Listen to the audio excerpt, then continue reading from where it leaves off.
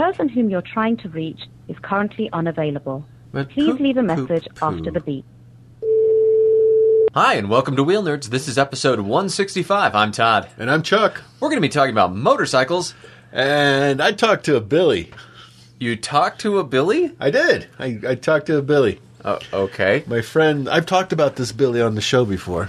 He's a younger brother of my friend from San Diego. He's the dude who got caught by the cops when his oil line broke. Oh, okay. And he had a habit of running from the cops until one day his oil line busted. And they just followed that was the end of it. Line. Yeah, he just pulled over and waited. He's in town. Oh. For a job, job training. Billying it up some way. No, but I forgot. He still rides a lot, and it looks like he does a lot of track time. But I forgot what it's like to talk to other people about bikes. Because he's like, hey, maybe we can hook up and, go see Salt Lake, whatever. You can show me around. I'm like, cool, I'll come pick you up in the Euro. You like bikes? It'll be fun. He's like, I don't want that gay-ass shit, bro. Wait. What? I'm like... It's like sidecars and I say that may be the first time anyone was ever like, you're like, hey, do you want to go for a ride in the sidecar of the Ural? And the only person in the world who's like, nah. Nah. Pretty much the entire rest of the world's like, yeah, sign me up. And those were his little words, like, nah, I don't want that gay ass shit, bro. I'm just like, whoa. Okay. Well, then. I mean, I know he really likes motorcycles, but sure. And he did go on to say, I'm really just into those Jap bikes. But he's Asian, so it's cool. He can throw that card down. Oh my God, it's all right. But he's Asian. He's only into the Japanese race bikes. Yeah, that's his brand. That's his. That's his tribe brand. Wow, man. Now it is. When I see the pictures he posts of him and his friends, they go canyon carving. Yeah, they're all wearing leather race suits. Okay, well, that's something anyway. Well, it says two things to me. You're like, oh, that's pretty safety conscious and stuff. What the fuck are they doing in those canyons on public roads that they feel the need to wear these suits? You make an interesting point. I mean, there's the safety conscious thing, but you don't put that shit on just to go riding. Yeah, this isn't like our onesies where you put it on because it's both safe and really, really comfy. No, you put on a leather race suit, you've got shit to do. I'm not aware of anyone who puts on a leather race suit and doesn't do the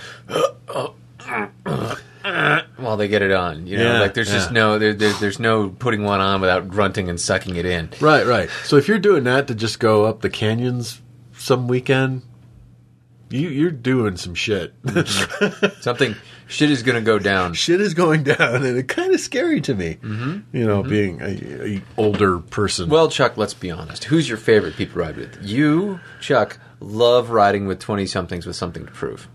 They are far and away the best riding companions. Yeah? Yeah. I think that's clear. Those are my people. 20-somethings with something to prove. That's them. I've got the beard, the man bun, tattoos. Yeah. Clearly ready to go. That's me. That's who I am. Although lately I've noticed that your leathers aren't matched in color to your bikes quite as well as they used to be. I don't match. I mean, I'm wearing that goddamn firefighter stitch now. I wish someone had pointed out when I was picking that combination of colors that it looked like a firefighter suit. Does it? I actually got asked the other day. I was buying stuff for the bike, and so I had on my the wax cotton jacket with the high-vis vest over it, and like the big brown work boots. Yeah. And the dude's like, "Are you a smoke jumper?" I'm like, "That is now the new weirdest thing I've ever had said to me." Right after, "Who are you looking like a spaceman?" Every other gas station I stopped in on the way through Colorado, people are like, "Are you a firefighter? Are you in town with the fire crews?" No. Because it's a beige Aero Stitch suit with high-vis shoulders, which I think elbows, is a great color knees. combo. Yeah, it looks sharp, but I realized stepping back, Yeah, that looks like something a firefighter would wear. It does a little bit. Yeah. All I need is an oxygen tank and the helmet, and I'm right there.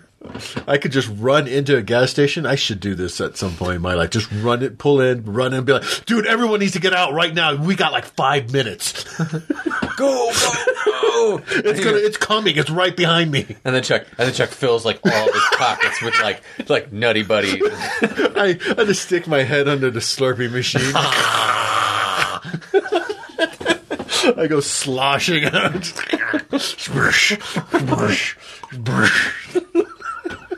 I've taped up the legs of the suit and filled it with Slurpee for later. Like pockets full of Slim Jims. Charlie, let's go. We better hurry before they get back. At that point, I'm already in the sidecar, and the sidecar is me, and it's just full of ice cream. I'm just holding a spoon, eating out of the sidecar, sitting in the ice cream. You were literally sitting in ice cream. There's no tubs, there's no pints or anything. It's just filled with ice cream and you. Well, after we went to all the trouble of parking the sidecar underneath the soft serve machine, what was I supposed to do in that situation? I can't fit it all in my mouth at once, so I need to take it with. When they catch us, they'll be like, how'd you find us? We just followed the ice cream. Follow the ice cream trail. Melted ice cream. Melted and dribbled at the bottom. Chuck, your feet's going to be sticky. Sorry. Yeah, foiled again. Curfew. Gotta get these Slim Jims before they get me. Gotta destroy everything. Yeah, we still cackle like schoolgirls. It's how we roll. But hey, this particular episode of Wheel Nerds is brought to you by the folks at Helite, makers of the Helite Airbag Motorcycle Protection Vest. Which we wear while stealing everything from convenience stores. And apparently posing as smoke jumpers. Oh, yeah. That thing over the stitch, that just adds to the Yes, I jump out of perfectly good airplanes into fires all the time. As you can tell, I'm awesome. Can I have an ice cream? So yeah, Helite, HeliteMoto.com. Mm-hmm. We're also brought to you this time by the Good Adventure Company, the outfitters and tour guides for high adventure motorcycle riding in Colorado, Utah, and Mexico. Yeah, good-adv.com. And we just got done watching their Best of the Colorado Backcountry video. It's awesome. Go watch it. It is pretty cool. Yeah, we'll put up a link to that. How are you? You good? I'm good, apart from a little minor difficulty. Mm-hmm. I got on the Bandit this morning, and I went to leave, and something's going boog boog boog boog boog boog. You know, like the rattling, like fiberglass and metal rattling noise, and I'm like, shit, motherfucker. Shit, I just got this thing in good working order. What the fuck now? Mm-hmm. Well, it turns out the answer to what the fuck now. And I got all the signals wired. So I made a kind of a secondary harness and did it all together and redid the looms and stuff because they were all raggedy and nasty and spiders in them and shit. Okay. But I got all that together. And in addition to discovering that there are inside the lights like random things to attach to that make no sense and don't do anything. Okay. They're just like there for a spade connector for no apparent reason. Okay. Hadn't got that sorted out.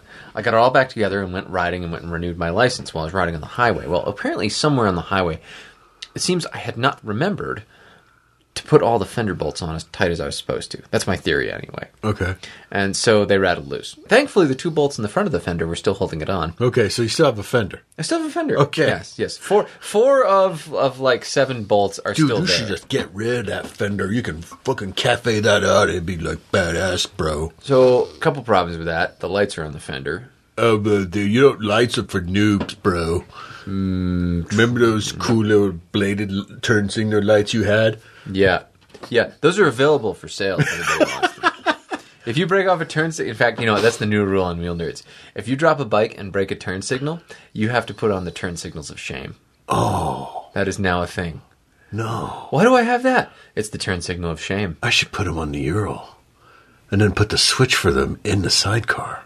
My daughter would love that. Just make lights blink? Yeah. She's 8 years old. Imagine Good that. She had point, yeah. rocker switches to turn lights on Turning and off. lights on and off? She's already shining the spotlight into people's houses at night when we drive by. Why not add some blinky lights? Right? Okay, yeah. That's badass. I'll get those along. I love this idea. Yeah, I took the back signal from the right side of the bike and moved it to the front left because they're all just the same signal, pointed in different directions. Wired up the sidecar. Now the problem, of course, is that the signals on the bike side to the left turn blink at like normal speed. Blink, blink, blink. Blink. Okay. Something about the sidecar signals, they aren't creating enough resistance, and so it's like blink, blink, blink, blink, blink, blink, blink, blink, blink. So this is a problem. Is now my bike's got asymmetrical blinking. And then I realized I'm like, wait, asymmetrical vehicle, it's cool. Yeah. No worries, it'll be okay. The fact that I have blinkers that can actually be seen by human beings That's is good. Pretty good. So you're missing fender bolts. Yeah, I'll go get some. I pulled one out. It's up on the block now with the wheel off because that's the only way to get the bolts. But I'll go get new bolts from Bolt & Nut Supply tomorrow. Yeah. Okay. Cool. Yeah. So that's neat. Yeah. The rest of it, though, is just it's going great. Apart from, man, does it take a lot of effort to steer. The bars are not where I want them. They do not have my wrists at a comfortable angle. I noticed that you've been sending me sidecar ads. Yes. Yeah. It's like the V-Rod with the sidecar rig. Yeah. Out of Park nice. City. Yeah. Yeah. What you I just, it seemed like it might be relevant to your my interests. interests. Yeah. I don't know, man. I do like the Ural. Mm-hmm. It is kind of a neat. It is super neat. Yeah. It is neat. It's slow. I know. It is that. But I think the Ural is. I remember when I rode yours, I was like, all the things I really liked about the Ural, I still really like. Yeah. All the things I hated about it, still really hate.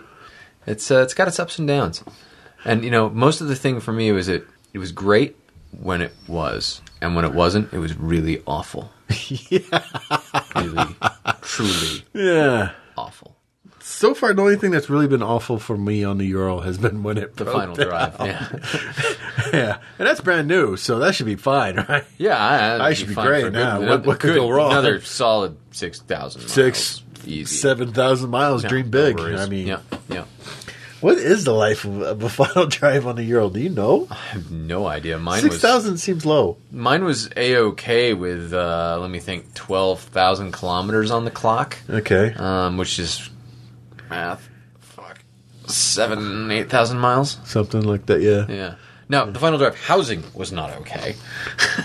Because of the brake incident. Okay, yeah. The brake incident broke the housing, but the actual final drive gears inside looked like brand spanking new. I would have preferred that happen to me instead of what actually happened to me. Yes. that That has just ways kept going. out. Yeah. Okay, well, Then it wouldn't be a footnote. Yep. But yeah, no, I've been okay with the Ural. Yeah. It's and I've learned something about the Triumph this week. What's that? So whenever I'd been starting it before, I would jam the start button twice because the first time nothing would happen, and then I didn't know why. I would hold it, I would jam it, nothing would happen, and then I'd let go, and then I'd press it again, and it'd start right up. So this week I just started holding it down, and after about a second, it starts up. So just you hold it down for a second, all the lights are on, everything, nothing happens. Hold it for a second, and then just powers up. Weird. Yeah, I don't know if it's like an electrical thing. I have no idea.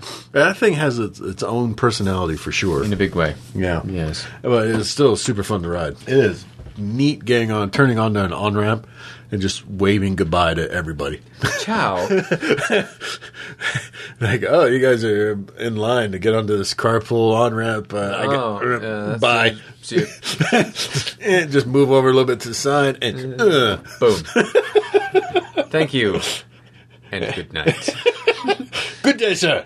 Excuse me, my sedate sport tour and I are leaving. We have places to go. Yeah, it's fun. Yeah. I'm going to need to do... I've been looking at those side cases. Did I tell you my problem with the side cases?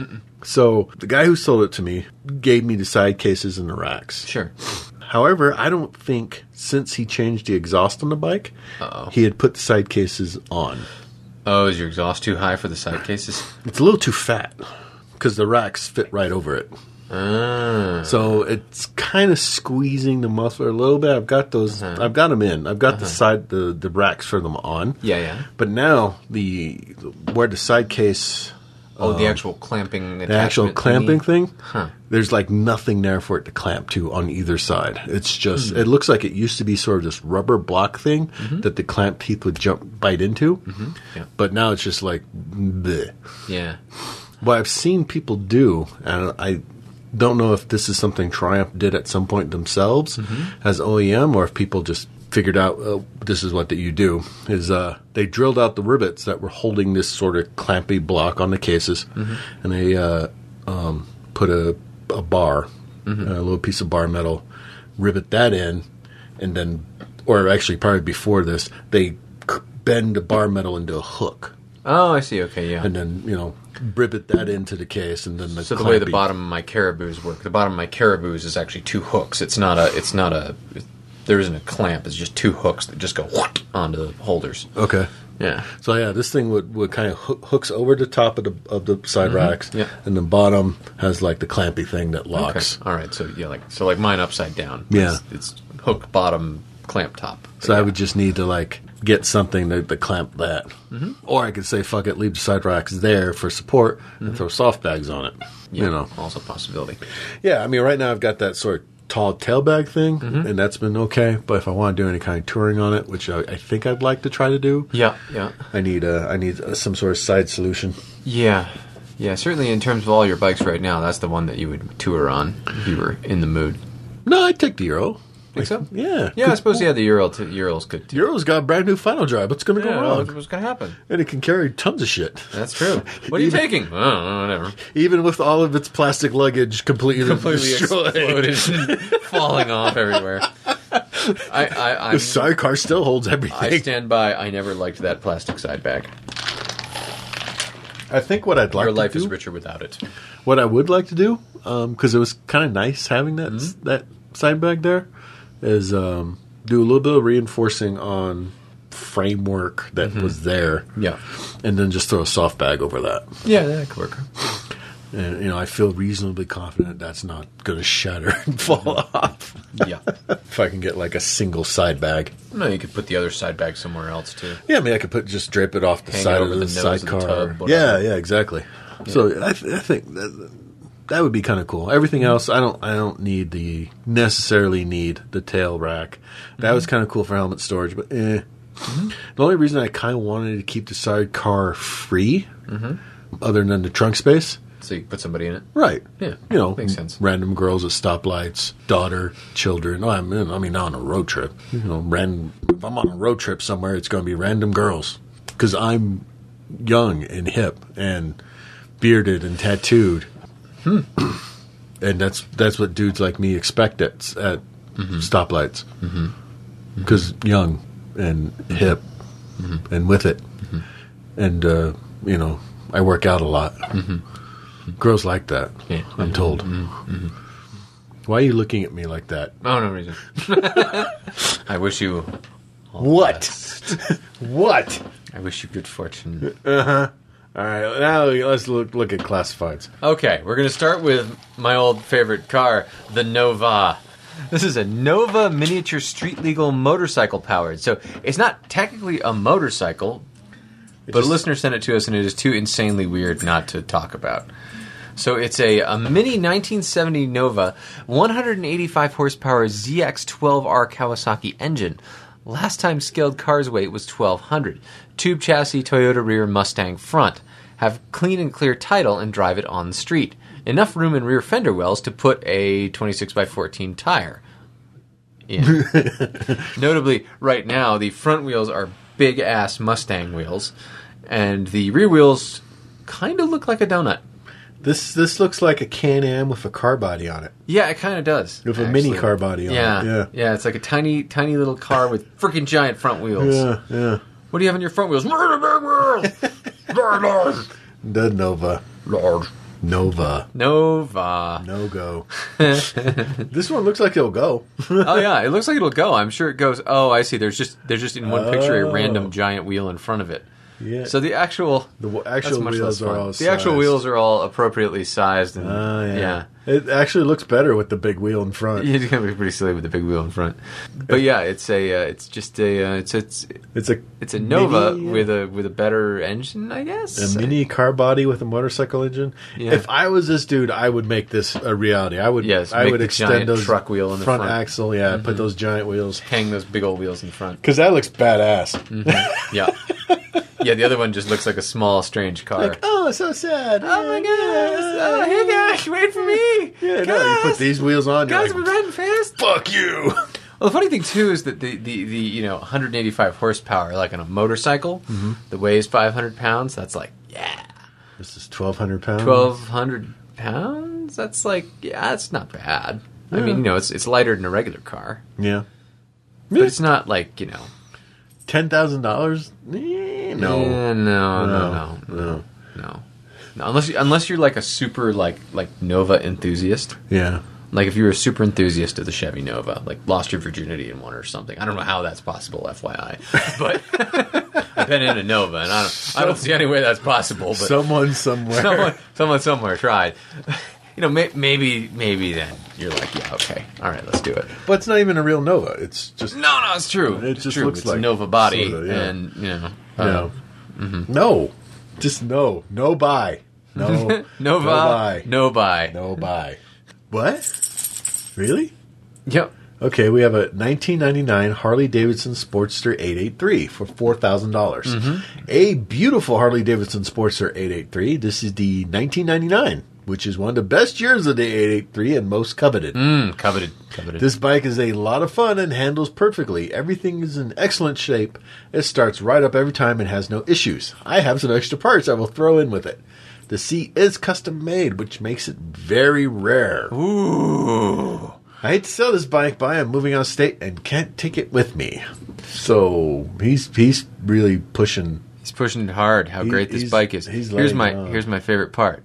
Take a look at the quality of the paint on this bike. The paint is deliberately distressed to make it look old. Why would you? This is a You like hipster's that? bike. It's a total hipster's bike. This is a hipster bike. He has chopped off the fender and not like chopped it off and shaped it.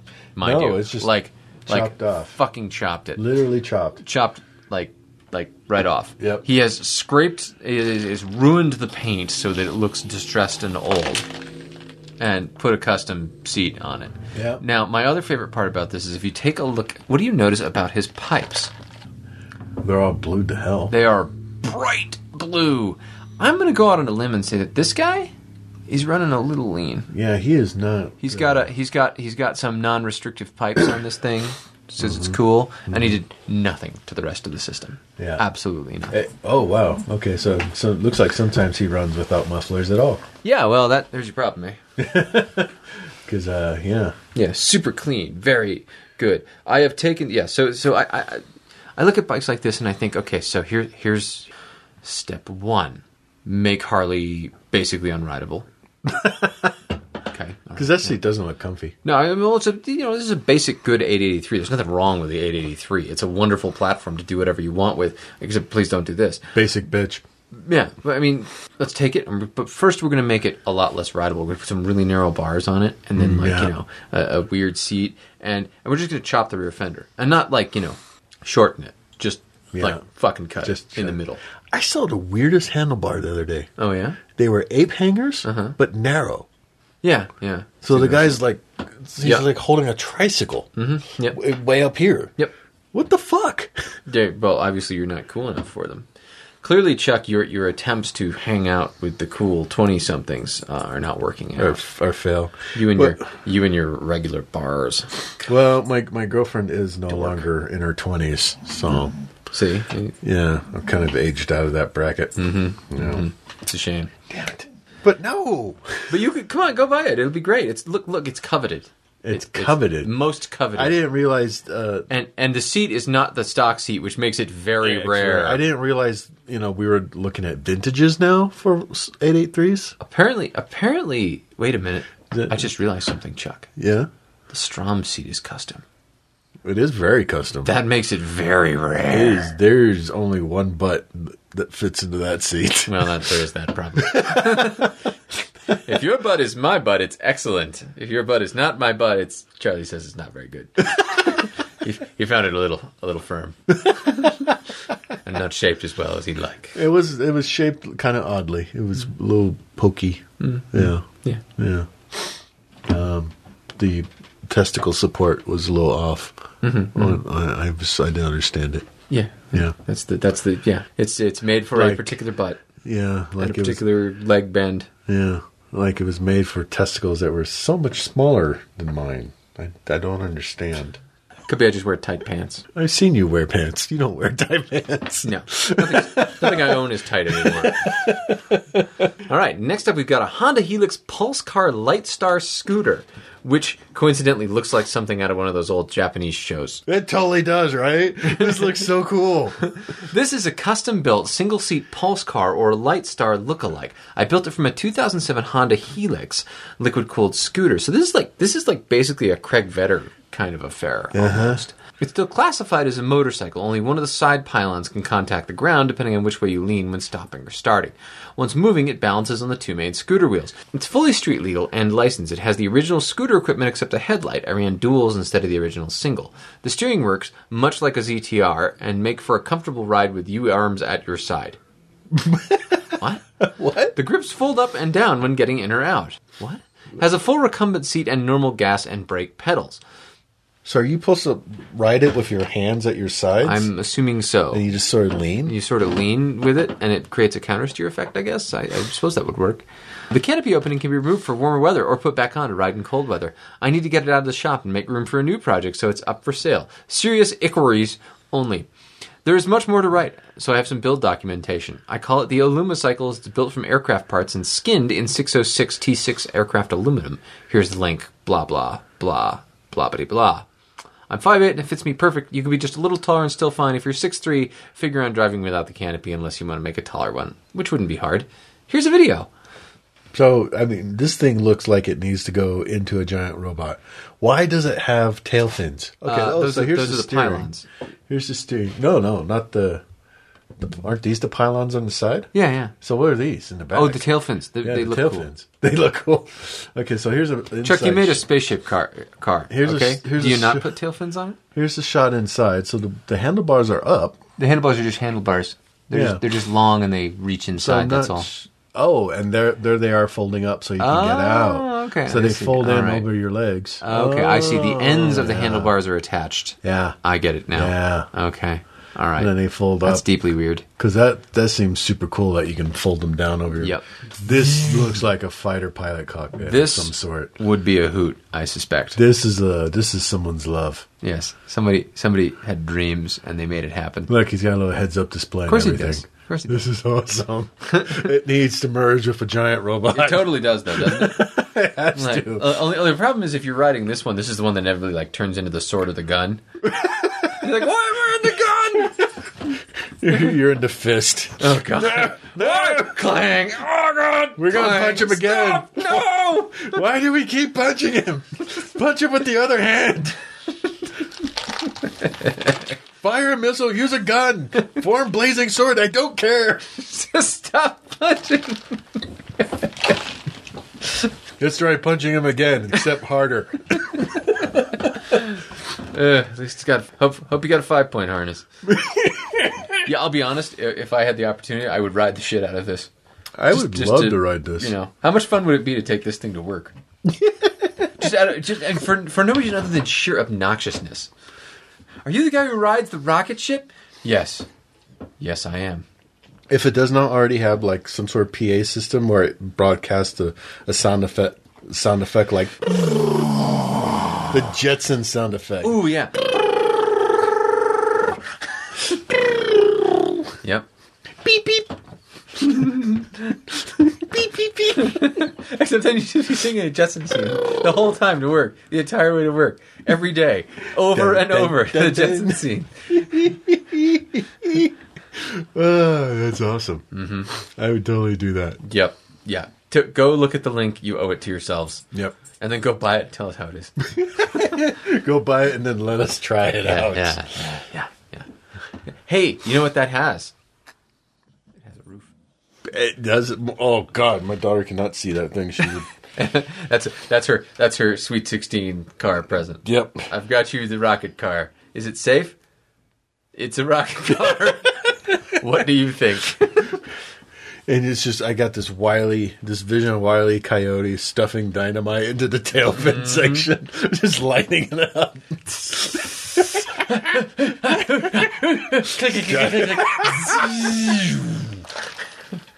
Yeah, you got to make sure that you'd have to make the noise every time you sit in too when the handles come down.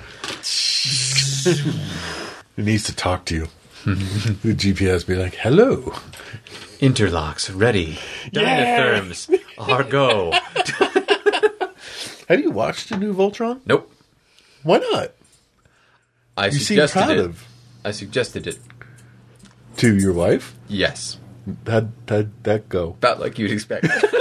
When you're on your own time, maybe you could watch it. Oh. I will not watch it. I've watched it all the way through once, Oh. and now I'm watching it again with Sophie because she kind of digs it now. Yeah. It's pretty different than the original, That was what I understood. but And apart from it has a robot made from lions. robots made from lions, a lot of jokes. Yeah. Yeah, it's pretty good. Okay. I'm looking forward to the second season. Check it out. Yeah. Check it out. Especially because the funniest part in the first couple episodes. Is the punching. No, not the punching. They have no idea how to form Voltron. Oh. It's not like this task force, like, we're the Voltron Force, and no, it's like these 5 random dudes. They got called together by fate. Mm-hmm. They have no idea what they're doing. Oh, good. So they accidentally form Voltron and, like, fight the bad guy in the first episode. Second episode, they have no idea how to redo it. How do we do that? I don't know. So they, like, stack the lines on top of each other. Yellow lines on top, and they're like, why are you on top? Well, I thought I could be the head this time. No. You're always the leg. Are you sure I was the leg? I think I was the head. You shouted, "Hey, I'm a leg." I shouted a lot of things. All right, then. Yeah, it was pretty funny. All right. Yeah, so Voltron on Netflix. Go check that out. Voltron it is. We have a guest. Thank goodness. It's not. No one really wants to hear us. It's not James. No. No. All right, so on with JJ Lewis from Good Adventure. Full disclosure, Good Adventure is one of the sponsors of Wheel Nerds, but we have JJ on because he also has all sorts of cool stuff to talk about. JJ, how's it going, man? It's going great. Well, we're back at the base camp. We just had a great trip doing the best of the backcountry in southeast Utah and southwest Colorado. So we had 11 riders. We had 3 Italians, and we had folks flying in, rental bikes. We had a chef, a chase truck. It was just a lot of planning went into it, and so I'm just catching my breath right now, but it was an epic trip. Where is base camp? I mean, what is base camp? It's the Good Adventure Company headquarters in Cortez, Colorado. I was like picturing tents and stuff. I'm like, oh wow, you're like, Wow, you are intense. yeah. Well, we've got a guest house, and we've got an RV and places where folks can camp. And actually, a lot of people who do the Utah and the Colorado BDRs do contact us, and they can park their vehicles here. And usually there's 2 or 3 trucks at my place at any time. Oh, wow. So in the summer, at least. So someone comes and they want to rent like a really nice GS from you. Walk us through that. Well, I start off by, getting their credit card information. Very important step. Vitally important step. And I take a pretty significant deposit. So honestly, it's only maybe $1,200 deposit on the credit card. For BMW, that's not significant. That's like one handguard, isn't it? Right. Or a foot peg or a plastic piece on the tank or a beak or something like that. So they'll give us a good deposit, and then they have to sign an insurance waiver, and they have to pay for an additional insurance rider. So it's pretty well insured, as far as the business is concerned. Mm-hmm. And the folks that are going to rent those bikes generally are going to be on our trips. Mm-hmm. And so I'm going to keep an eye on them most of the time too. So we have had great experiences, and folks flew in. One guy flew in from Italy and rented one of our 800s and had a great time. I partner with a couple other rental companies in Durango, and so whenever we need to borrow a bike or two, we kind of swap back and forth between 3 companies, including myself. Okay. So we sort of share the rentals. if need be. So that works out pretty well. We rent out F800s, F650s, KTM 690s, Husky 701s, and there's a couple of E-Stroms that we can use as well. And depending on what trip we do, we can generally get the right bike for it. So do you get a lot of people renting who, because the country you're in is just phenomenal riding. Do you get a fair number of people who just fly in and just rent the bike for the hell of it? We generally rent the bikes for the trips. The other companies are generally, since it's in Durango and it's closer to the airport and I'm a little bit farther, right. my bikes are generally for the trips. But I have had a couple people come in and rent the bikes for a couple days, and they've had a good experience. So, but generally they're mostly for the trips. So what made you want to get Good Adventure off the ground? What did you see that you wanted to do? Well, in 2011, I know you had Ron Grace on the podcast a while back, and so he and I got together. I'm a mental health therapist, and I work on the Navajo reservation, and so I was living in the middle of the Navajo reservation in Kayenta, and so we got contacted through Adventure Rider, and so he asked me if I knew of anybody that needed any help on the reservation. And of course, being a mental health provider, I can think of a lot of different things that needed help. I have a list. Stay there. Right. So we just began working together and doing all these great projects for Navajo kids and families. And I wanted to create an organization, a business that took folks to these amazing places where we love to ride, and a business that used the profits responsibly. And to help other people. So that's kind of what we do. When we did, for example, our trip last year to Copper Canyon, we raised money for the school down in Batopilas. So we did a lot of goodwill, just for adventure riders going down in the canyon anyway, knowing that, we're good folks. And we had delivered candy to the kids, and we had soccer balls and footballs and then our air compressors on our bikes. So when we stopped, for a break or something like that, if we saw a group of kids, we threw out candy, talked to them, played soccer, blew up the balls, and left. So we try to do a lot of goodwill. But to answer your question, I wanted to create some sort of positive energy. It's hard to make a lot of money in the adventure riding business or the motorcycle business in general. Really, we try to sell the best gear and sell it affordably, but at the same time use the profits that we make to help other people. That's an interesting combination of jobs. So is it Good Adventure your main job at this point, and the work on the res is in the nation is the secondary, or is it the other way around? What do you think of yourself when you have to write your occupation somewhere? Well, I'd love for the Good Adventure Company to be the main gig, but the reality of it is, and how we want to use our profits. My main gig is being a psychotherapist on the reservation, and I love that type of work. But that also gives me, a general idea of what people need, and gets me close to the organizations that are in need. That I can see if Lost for a Reason can help, and also stay involved with Lost for a Reason to see what kind of projects we can link together and help kids and families. Is there any kind of official partnership between Good Adventure and Lost for a Reason, or it's just you guys talk to each other, you're already a part of it? Yeah, there's no it's just basically whenever we could get a significant profit going, we can kind of identify those areas of need. So it would be separate, but definitely collaborative. There's a lot of other bigger organizations in the adventure world that really help Lost for a Reason. So I'm just kind of one of the many that help out. What are the kind of biggest areas of need that you find in the Navajo nations? Well, to be honest, you can come out with a perspective from the larger culture saying, well, there's poverty, there's a lack of education, there's just a lack of resources available. If you come from that perspective.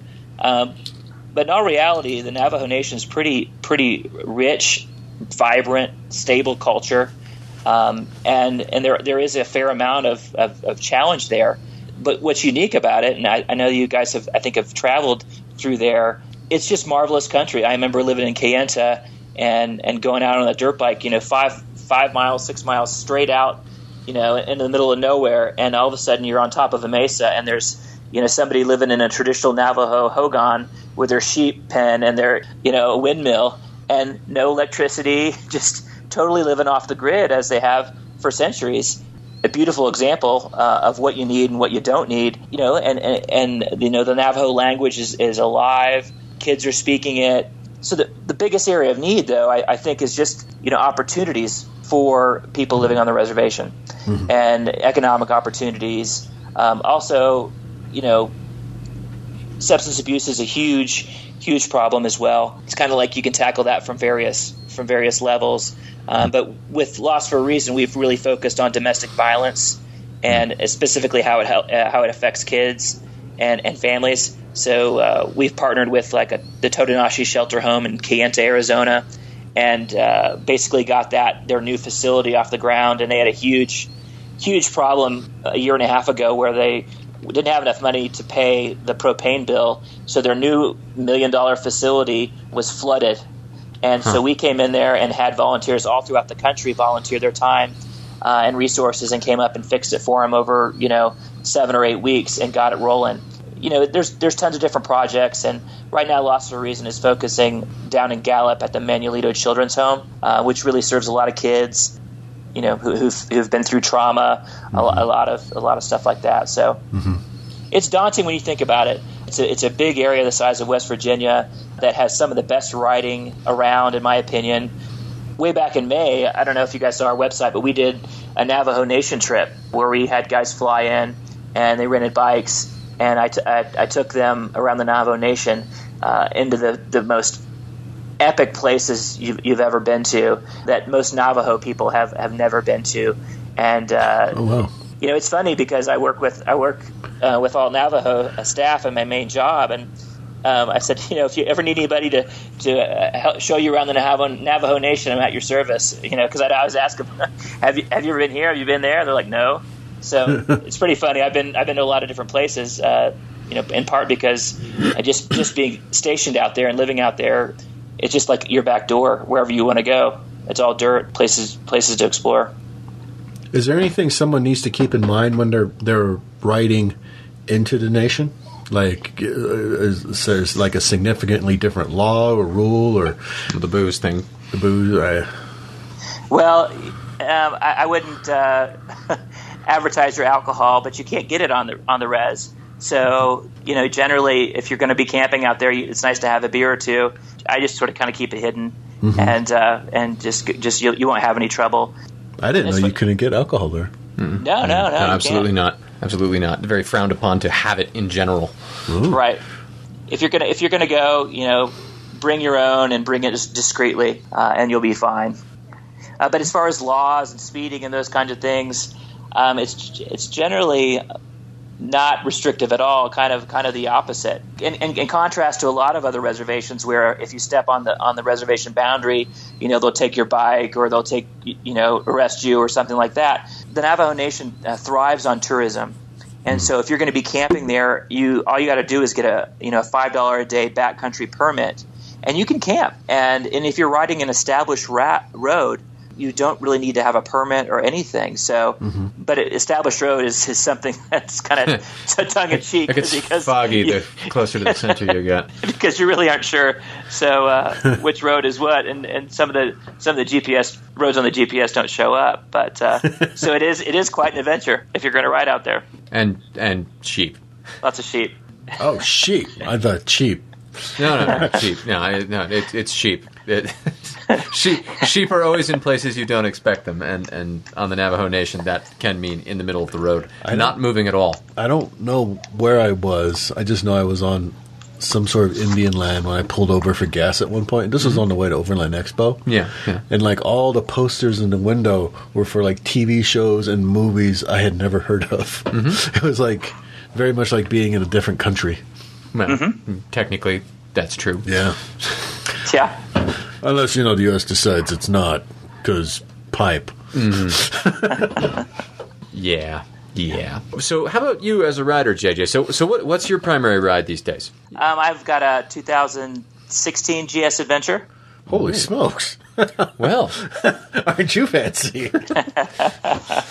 And I've got also an 800 GSA, and then a 650 Dakar. I'm sensing a trend here. Well, I do have a Honda ST 1100, so I do have have one of those. That's What, do you hang towels on it? Sometimes I ride it. It's in pretty good shape, and it's fun to take out to commute if you're bored, if you like that kind of the Barcalounger kind of, And then my wife she's got a little 225, and then the kids have some dirt bikes. So Nice. the garage is full of bikes. How long have you been riding? I've been riding since I was a little kid, cruising around on a Honda 50, at 6 or 7. And, high school and college, I didn't ride very much, but I did some motocross growing up out in California at Saddleback Park, and, grew up just going crazy on a 2-stroke dirt bike. And then after college, got back into it. And I think around 2006, 2007, I really got into adventure riding. And it's just sort of exploded from there. And, I used to commute, full time on a motorcycle. We lived in Virginia before we moved out to the reservation in Arizona, and then out to Colorado. So I was always riding out to Colorado, and I had to figure out how the heck am I going to get to live in the places where there's the best riding. And so been lucky to kind of have this spot. And, once we got here, the Good Adventure Company just sort of exploded, and here we are. How many people make up the Good Adventure Company? Well, there's myself, and I have a couple guides. I have another guide who's in Colorado, and then in Washington, Seattle area, and then in California. So whenever we do a ride, we've got 3 or 4 really seasoned guys that know what they're doing, and that can fit, if something breaks, or they can troubleshoot, and guys that really can teach, riders that are kind of a little bit hesitant, to take on some of the stuff that we do, to kind of give them some pointers along the way. Hey, Chuck. Yes. Have you considered hiring one of these guys? For what? I don't know. He says he can fix stuff and help you be. You think less, he can fix less Euro's crashing into final things drive and, on the side of the road? Maybe he's got skills. Maybe squirt some JB Weld into that and Could be, just yeah. set it up. Is that what you're saying? That could happen. Uh-huh. Yeah, I saw on Facebook some strange guy walking up and down the road complaining about a Ural. That was you, huh? Yeah, that was me. That would be him. Yeah, that looked like a lot lot that was a lot of I'm fun. sure you- I saw a lot of that beautiful backcountry thingy you're talking about. Yeah, can I bring a Ural on one of your tours? You can bring a Ural. Yep. And what happens when the final drive explodes? Well, we usually bring my wife's 225 in the chase truck, so we'll let you. You could tow the Ural at that point with the truck. Yeah, we'll let you ride the 225. It's the bike of shame.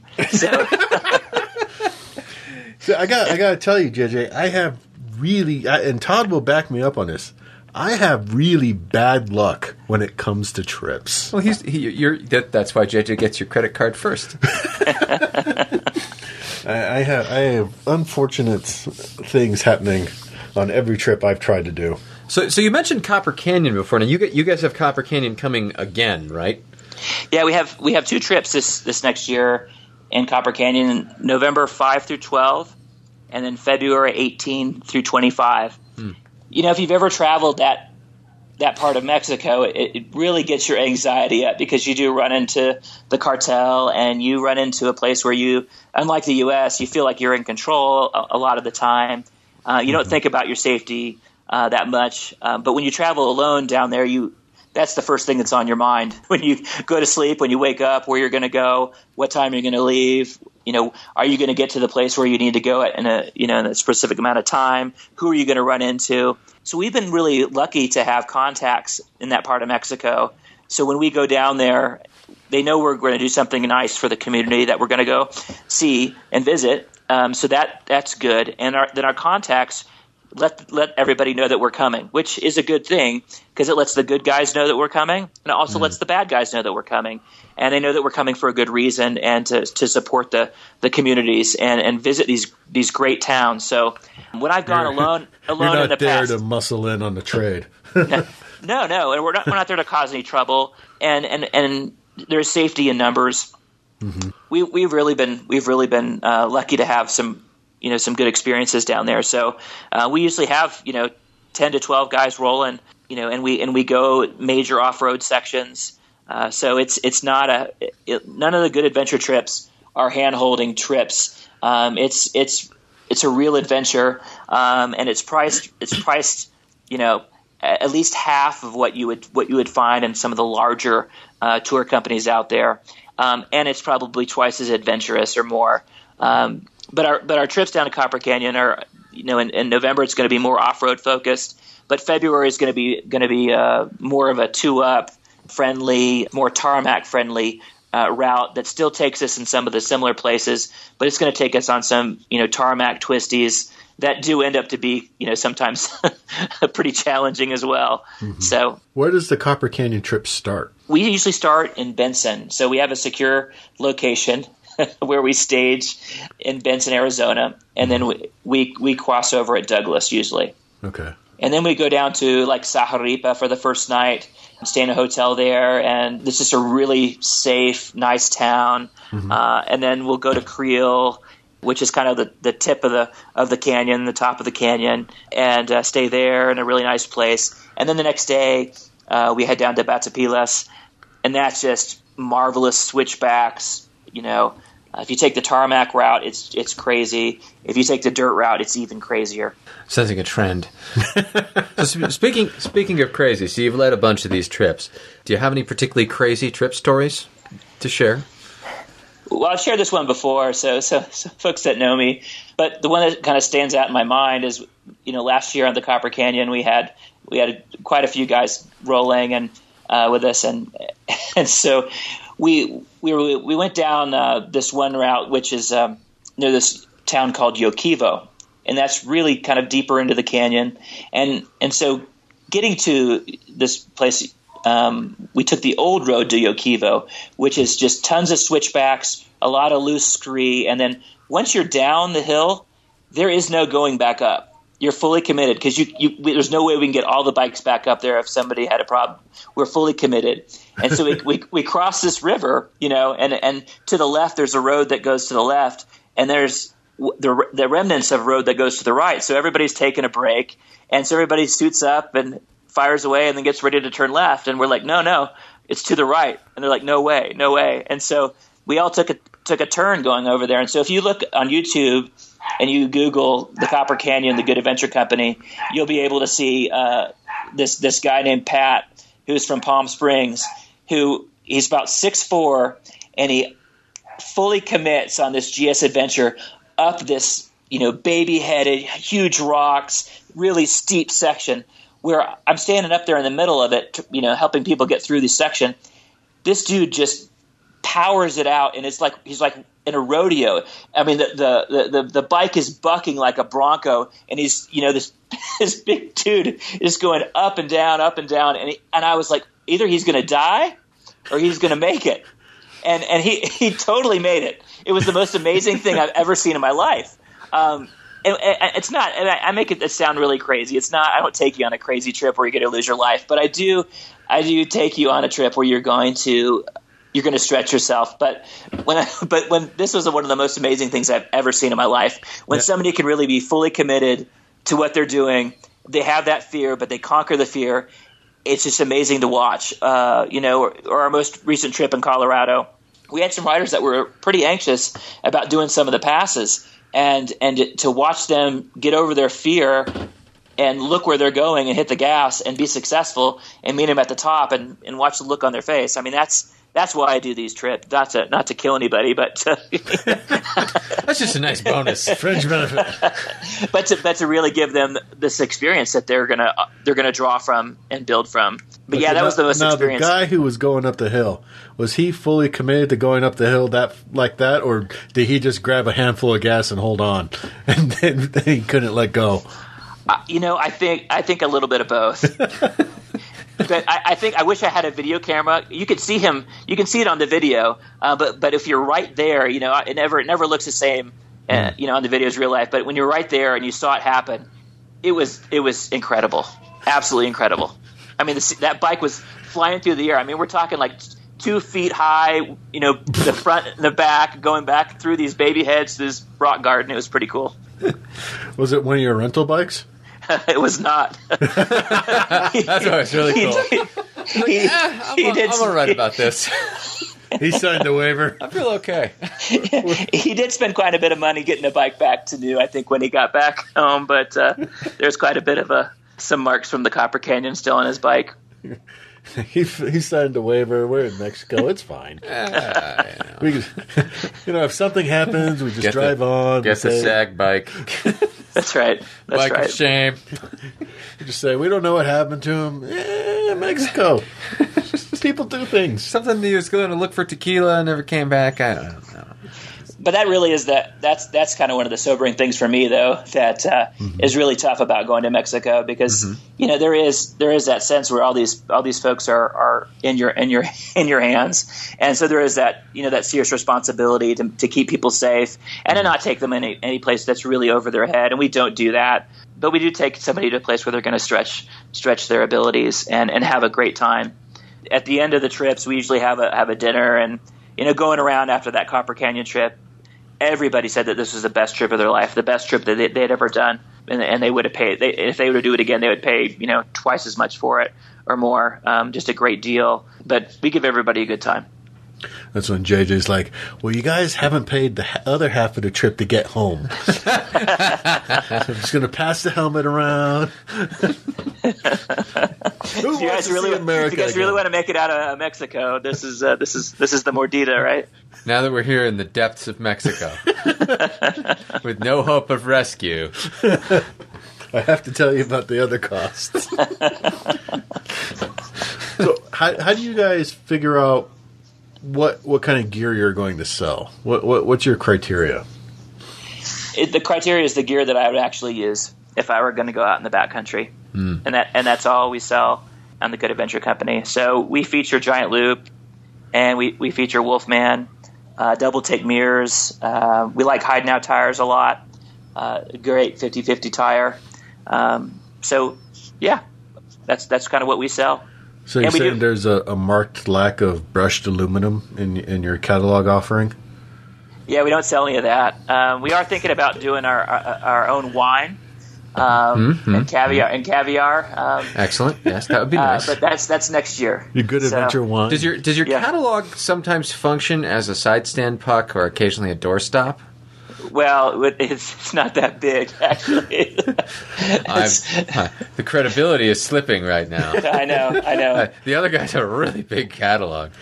Yeah. But he's going to do a wine, couple sheets. So, that's cool. Do you have a cappuccino cart that you can bring on the trip? A cappuccino bar? Only the one installed in his GS. Well, that's funny. You should have been on our Colorado trip, man. We had a chef come with us, so we had great food and we had great drink. And at the best campsites you'd ever seen. So we really actually did. We had the Italians with us, and so we did have a great coffee, and we did have your a game when they came, machine. huh? Yeah. The Italian came, so you're like, we gotta get someone who knows how to coffee. cook. Oh God, we really need some good coffee, or this is going to go really badly. Exactly. Put the Folgers away. Just slide it back into the Giant Loop saddlebag. But the flavor crystals. You fool. We did pour some of that Folgers into the Starbucks bags, and then that's how we made our profit there. But I didn't say that. No, I'm just, we if I had bad coffee, everybody would just mutiny. They would just be like they would leave. So we have good coffee. We're stopping in this town. No, let me rephrase that. We're stopping in this town.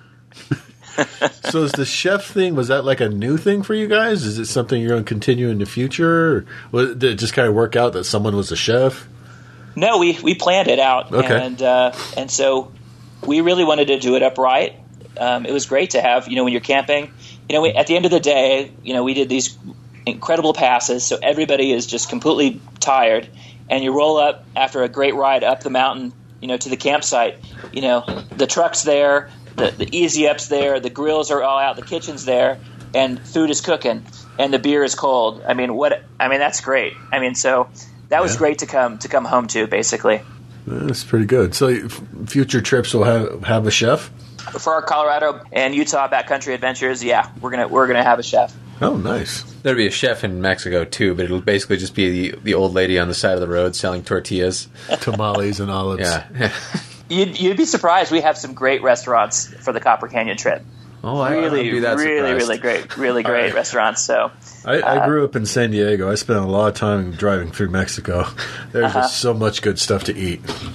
One of the hotels that we stay at in the Copper Canyon is, we call it the Cartel Hotel. So, this is my first time going down to this particular hotel with this proprietor. So I pull in myself. Everybody's waiting on the outside of the street. So I pull into this really nice hotel in this town, and I walk up the stairs and I go into the restaurant, and there's a guy sitting at the table all alone. It's kind of like the Mexican mafia kind of thing, but it's definitely there's no expression on his face, no affect at all. And I introduce myself in Spanish, and I know it's so and so, and we have reservations here. He doesn't even do anything. He just nods, stands up, shows me the keys, just totally stone cold. And one of my riders, he was also kind of helping us with dinner and delivering our dinner. And one of our riders is, "Hey, amigo, where's my food?" And I'm like, no. Stop what you're doing. He's not with us. We don't know him. He said that other group that came in right behind us. He's somewhat random lone rider. Right. No, but that was funny. That was a funny experience. But we do stay in safe places. But it doesn't sound like it. And that guy was never seen again. In the morning, you're looking at his bike, and where's it's just ransacked. No, we don't have any problems with our gear. But yeah, but there you do have that.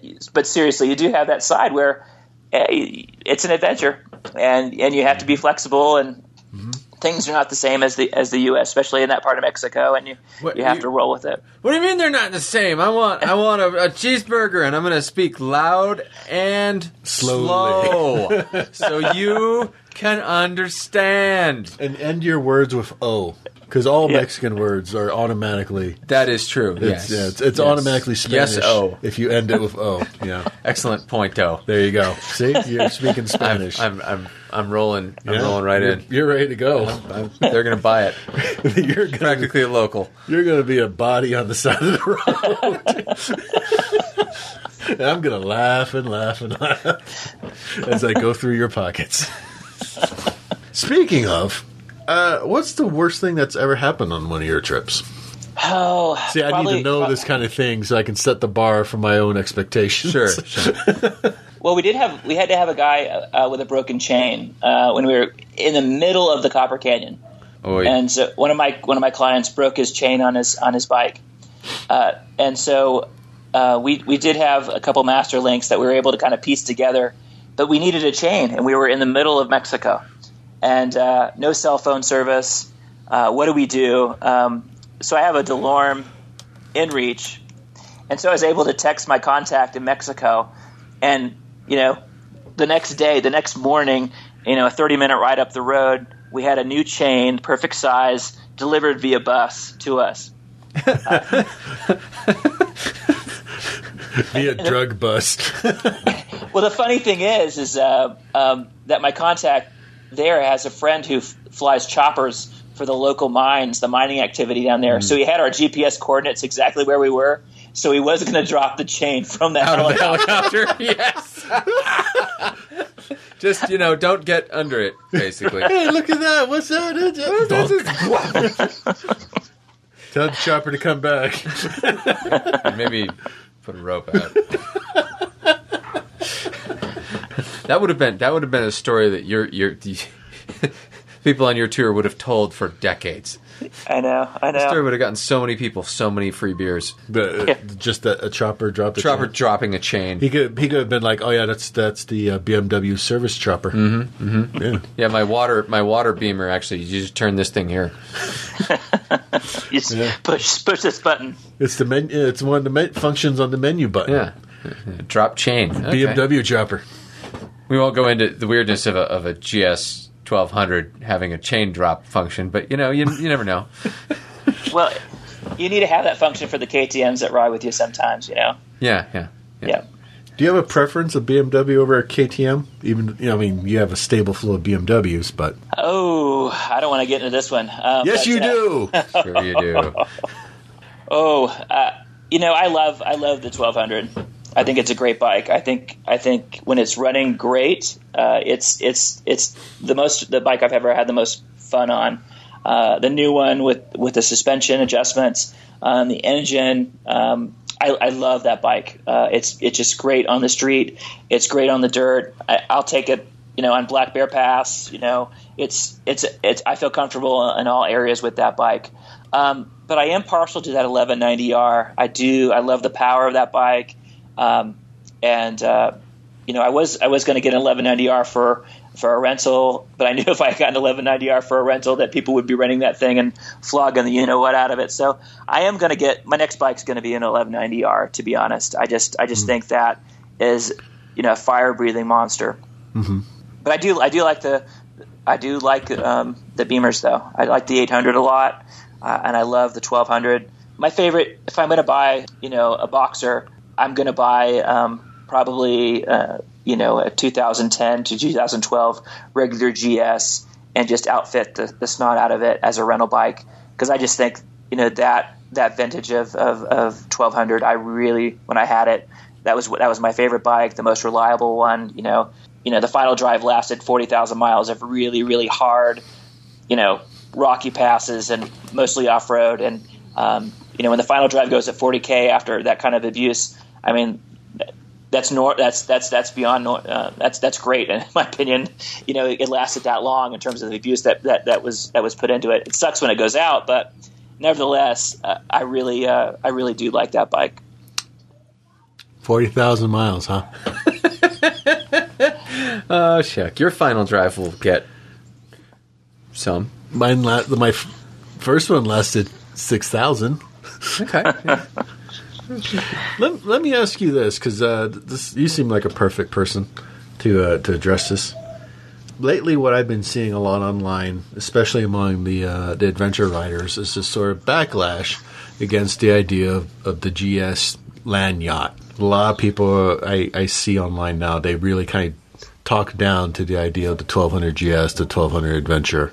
That's what someone goes and puts on their credit card when they want to be Mr. Adventure, and all they do is go to Starbucks kind of thing. If you really want to do adventure, you need to be on a KLR or something smaller than a KLR. Which is funny because 5 years ago it was the opposite. Right, 5 years ago it was, everyone's like, yeah, you need this GS because that's what Charlie and Ewan had. And now it's kind of gone the other way. Everyone's like, no, only the noobs and the people too rich for their own smarts buy these GSs, even though they still continue to be hugely popular. That's the question. Address that. I love the GS. If I had to choose between the GS Adventure and the GS, the water cooled, I love the long range of the and I like the big tank. It's really well balanced on the Adventure. But if I was going to go and plop the money down again, or if I'm going to do it again on another 1200, I'm just going to get the regular GS with spoked wheels and get a good Black Dog skip plate on that, and your cylinder head guards for sure. Why the 1200? It's so balanced and it's so refined.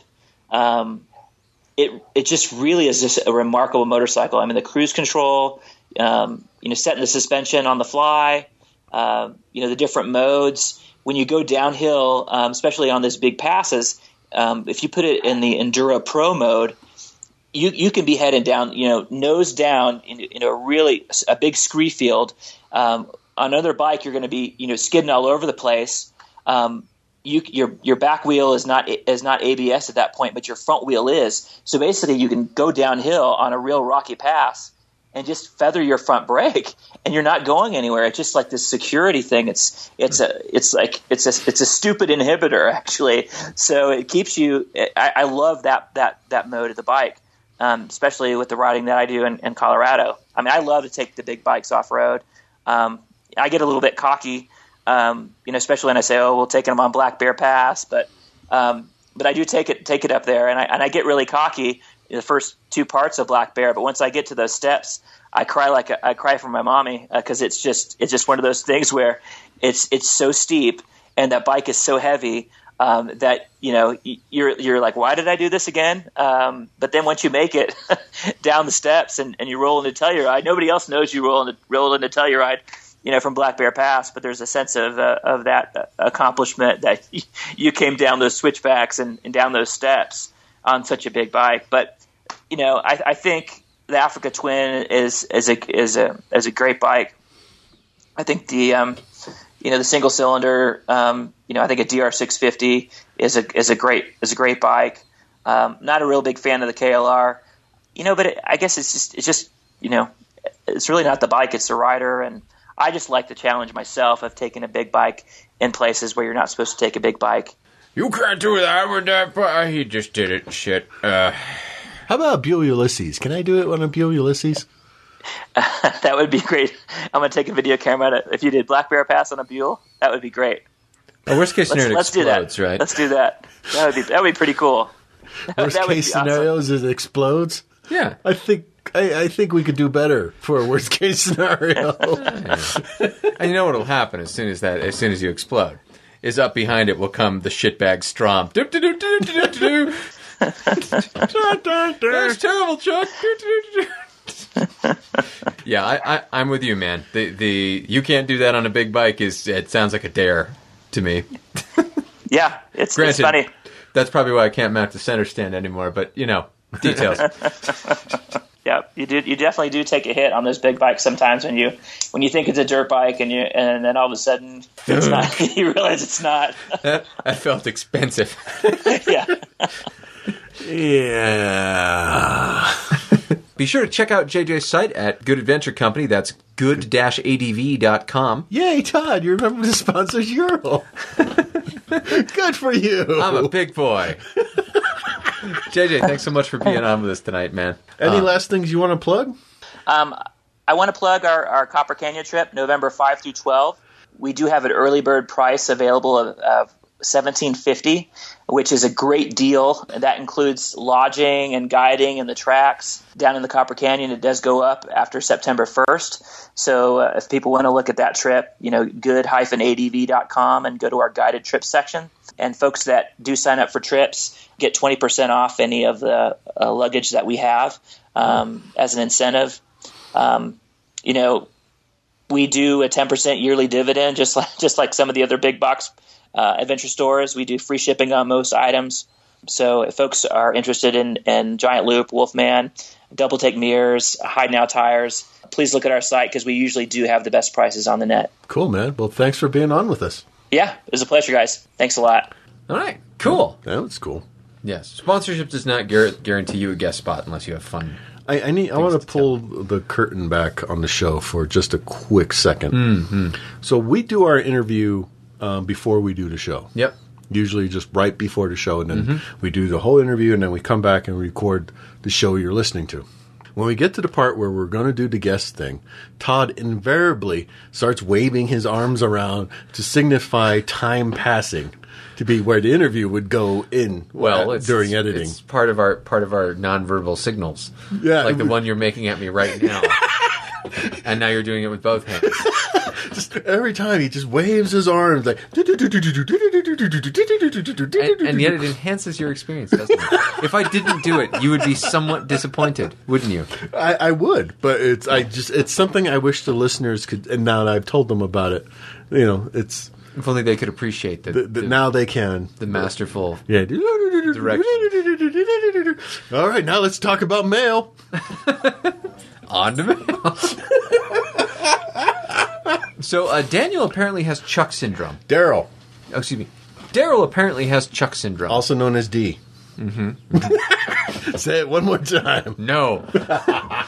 Hey guys, just got past episode 100. I think it was episode 99, you asked for examples of being ignored at the dealership. It seems Chuck and I have the same issue. Sorry, but this is going to be long. He wasn't kidding. No. So about 10 years ago, he goes in to buy gloves, and he goes to North Salt Lake to the BMW Triumph dealership, which was notable in that it was awful. Oh, yeah, those The guys. worst Yeah, I of the remember worst. them. Just, yeah. I mean, the bottom of the barrel experience. So, he's on a Triumph and all this, and goes inside to find some gloves, and they frickin' ignore him for 45 minutes. And it's 30 pair of gloves with a BMW logo on it. He looks at motorcycles and helmets and everything else, and they don't even say hi. So he's like, screw 'em. He goes to the Ducati dealership on Main Street, which is no longer Used to be around, there, but was yep. kind of a cool dealership. Well, he walks in, and he gets mobbed. A girl asks him if he needs help, and he declines. He gets asked again by the guy behind the counter. He says, no, thanks. Finds the gloves, buys them, and starts fondling the motorcycles. And salesmen are jumping all over him the whole time. Interesting. All right, so he gets all this help at the Ducati dealership. He's like, great, come back here again. He leaves, comes back, gets boots, and again, they mob him when he comes in. Now, fast forward 9 years later.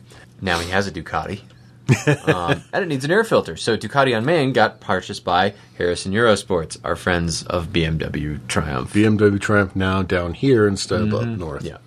Amazingly, they have the air filter, so he gets on the Ducati and rides down. The guy at the parts counter doesn't have the filter at the counter, despite him calling and saying he's coming and please pull it for him. While he's waiting, he looks at gloves and they're ratty, so he finds Revit gloves with the logo and the Ducati. There's a pattern with DN gloves. Yes. He's always breaking them. And he gets there and finds out they're Ducati gloves for $129. He says, I don't have that kind of money for gloves, and starts to take it back, and the guy behind the counter scoffs and says, well, I spend over $350 on my gloves. D's quote, and I quote, do I give a fuck if he spent that kind of money on gloves? No, sir, you do not. He finally sorts the air filter, and I pay for it. In retrospect, I should have just left. So then he goes and makes a mistake of going and looking at the bikes. Rows of scramblers. Finds a sales guy because no one's paying attention and asks about the scramblers. He walks away without any other discussion and says, they're all sold. Seriously, what the hell? Yep. At this point, I've been in there for more than half an hour, and I've been mocked by the parts guy, ignored by everyone else, and fed up with the whole BMW Triumph experience. Yep. Goes home, leaves them a little love note on Google with accurate but not very complimentary stuff. Eat dicks. Approximately. And gets a private message that says, we'll give you a pair of gloves if you come back. To which he responds, eat dicks. Now, I had a friend at work who was having problems with getting her Vespa repaired because when they were still had the Vespa stuff. Yeah. And I private messaged the people there because I kind of knew some of the people. And I was like, hey, could you look at this maybe and bring this to your attention kind of thing?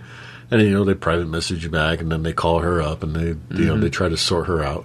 Her Vespa still has problems, but they kind of tried to sort her out. But I mean, they respond quickly. Yeah. I feel it feels to me, because we interviewed Mike from there, and at the time you walked into that place and they were like, "Hi," descending from the ceiling to be like, Well, "Hi, we want to sell you some stuff." If you're you, well, sure, if you're me, but I mean, even me now, who for some reason just is like has a target painted on me at all dealerships. Yeah, I get kind of like the whatever vibe there. I definitely, especially from the Triumph part. It's like a meh vibe. There's always just like one dude in there hanging out, and he always looks bored as fuck. Yeah, I think things have gone downhill. He also knows the Honda dealership on State Street, the place I won't give a dime to anymore, is not much better, which is being very generous. But their parts counter guy seems pretty attentive. Okay, in fairness, their parts counter guy is somewhat on the ball. I haven't been to that one in a long time. Oh God, no, never again. Yeah. In short, I do have the same problem as Chuck at most places, with the old Ducati shop on Main being the exception. And that's why I always go to Wrights, because, locally owned, they don't necessarily have all the parts for the bikes, but they can friggin' get them. Yeah. Because they order them from the same suppliers, and they're actually, nice and will help you and want you to be happy and come back, spend more money. Yeah. Well, for the most part. I go in there and they gave me that look like, can you keep an eye on that guy? He's spending a lot of time by the gloves. Jeez. I'm not sure he speaks English. Yeah, as usual, I go in and they're like, "You smell that? Smells like a sucker. Let's get him. Get him!" Well, then, of course, I always go in with a completely insane shit, too. It's never anything easy with me. I was going. I need this tires. obscure battery. I need something weird. I got to go in now. I'm not kind of not looking forward to it because I'm afraid of what they're going to answer and go be like, "Hey, if I come with like a motorcycle rim and a car tire, would you mount that for me with your machines?" I'm sure they would. I don't know. I bet they would. I could see them being a little hesitant to do that because they'd be like, "That's not really safe or smart." I'd be like, "Look, it's for a sidecar rig, okay? Look, I got money. I promise you it won't lean. It's $18. Let's just do it. I promise you it won't lean unless I really want it to." I went in there with a tire half mounted to the rim. I'm like, "Can you just finish this?" Help. Mayday. I'm sick of destroying my knuckles on this. I need it grown up. All right. Alex rode the Royal Enfield Himalaya. What a fun bike. If they had been selling it at that moment, I would have entered in negotiations. I don't know why I'm talking like that. Fit and finish was very solid. Really? You're talking about a Royal Enfield? Controls and buttons had a firm feeling, no slop. The instrument cluster was great and very easy to understand. In just a glance, overall, I dig the styling of the bike. The engine, while only being a 410, had enough power to push me through any city situation and got up to 65-70 on the highway. Bearing in mind I weigh 275 and stand 6'3", this bike would be great for new riders or urban adventure. It took every bump the Midwest roads could throw at it, while also cornering better than I expected. Tipping was predictable and smooth. The little thumper pushed you right out of the bends.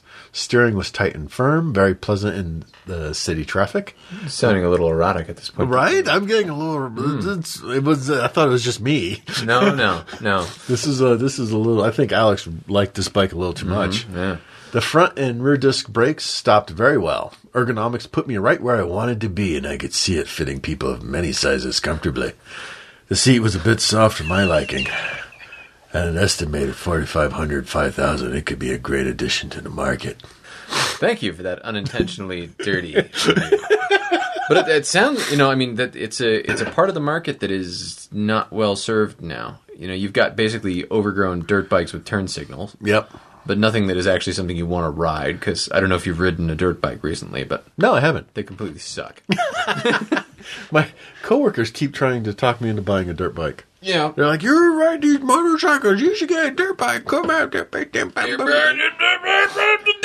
now if they talk to me like Alex talks, it's going to corner better than you expect. Tipping will be predictable and smooth. A little thumper push you right out of the steering, tight and firm, very play.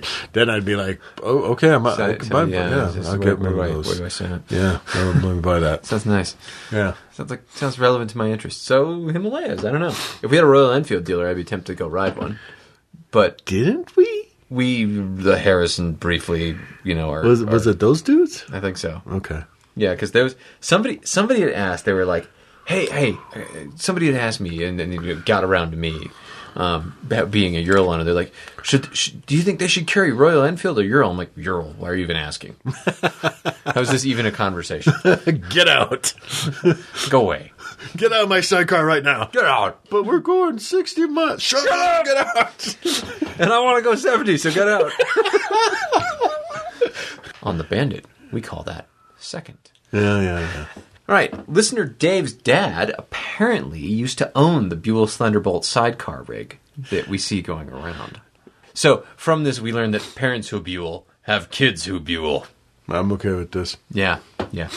So I got my first Buell in '99 when I custom ordered my S3 Thunderbolt, the Nuked Demon. I feel like Bryan Adams should be playing in the background. Yeah, it does. My dad quickly took notice and got bit by the Buell bug. The last time he rode a motorcycle was circa 1980 when he had a fall in a 77 Harley-Davidson cafe race, which apparently was a thing at the time. Okay. So his dad had a cafe race before it was cool, just so we're clear. In 2001, he found a used blast and was smitten with all things Buell. A blast? Yeah. Okay. He rehoned his skills with his brother. The blast was quickly followed by the S2 Thunderbolt that had been on display at an independent shop for a few more years. More art than for sale, it would seem. Time marches on, and Dad found a few too many tip-overs on the Buell, the 03 XB9S with the Buell Pro Series race kit. Ooh. Maybe it was a short inseam or the rural South Carolina roads sprinkled with sand.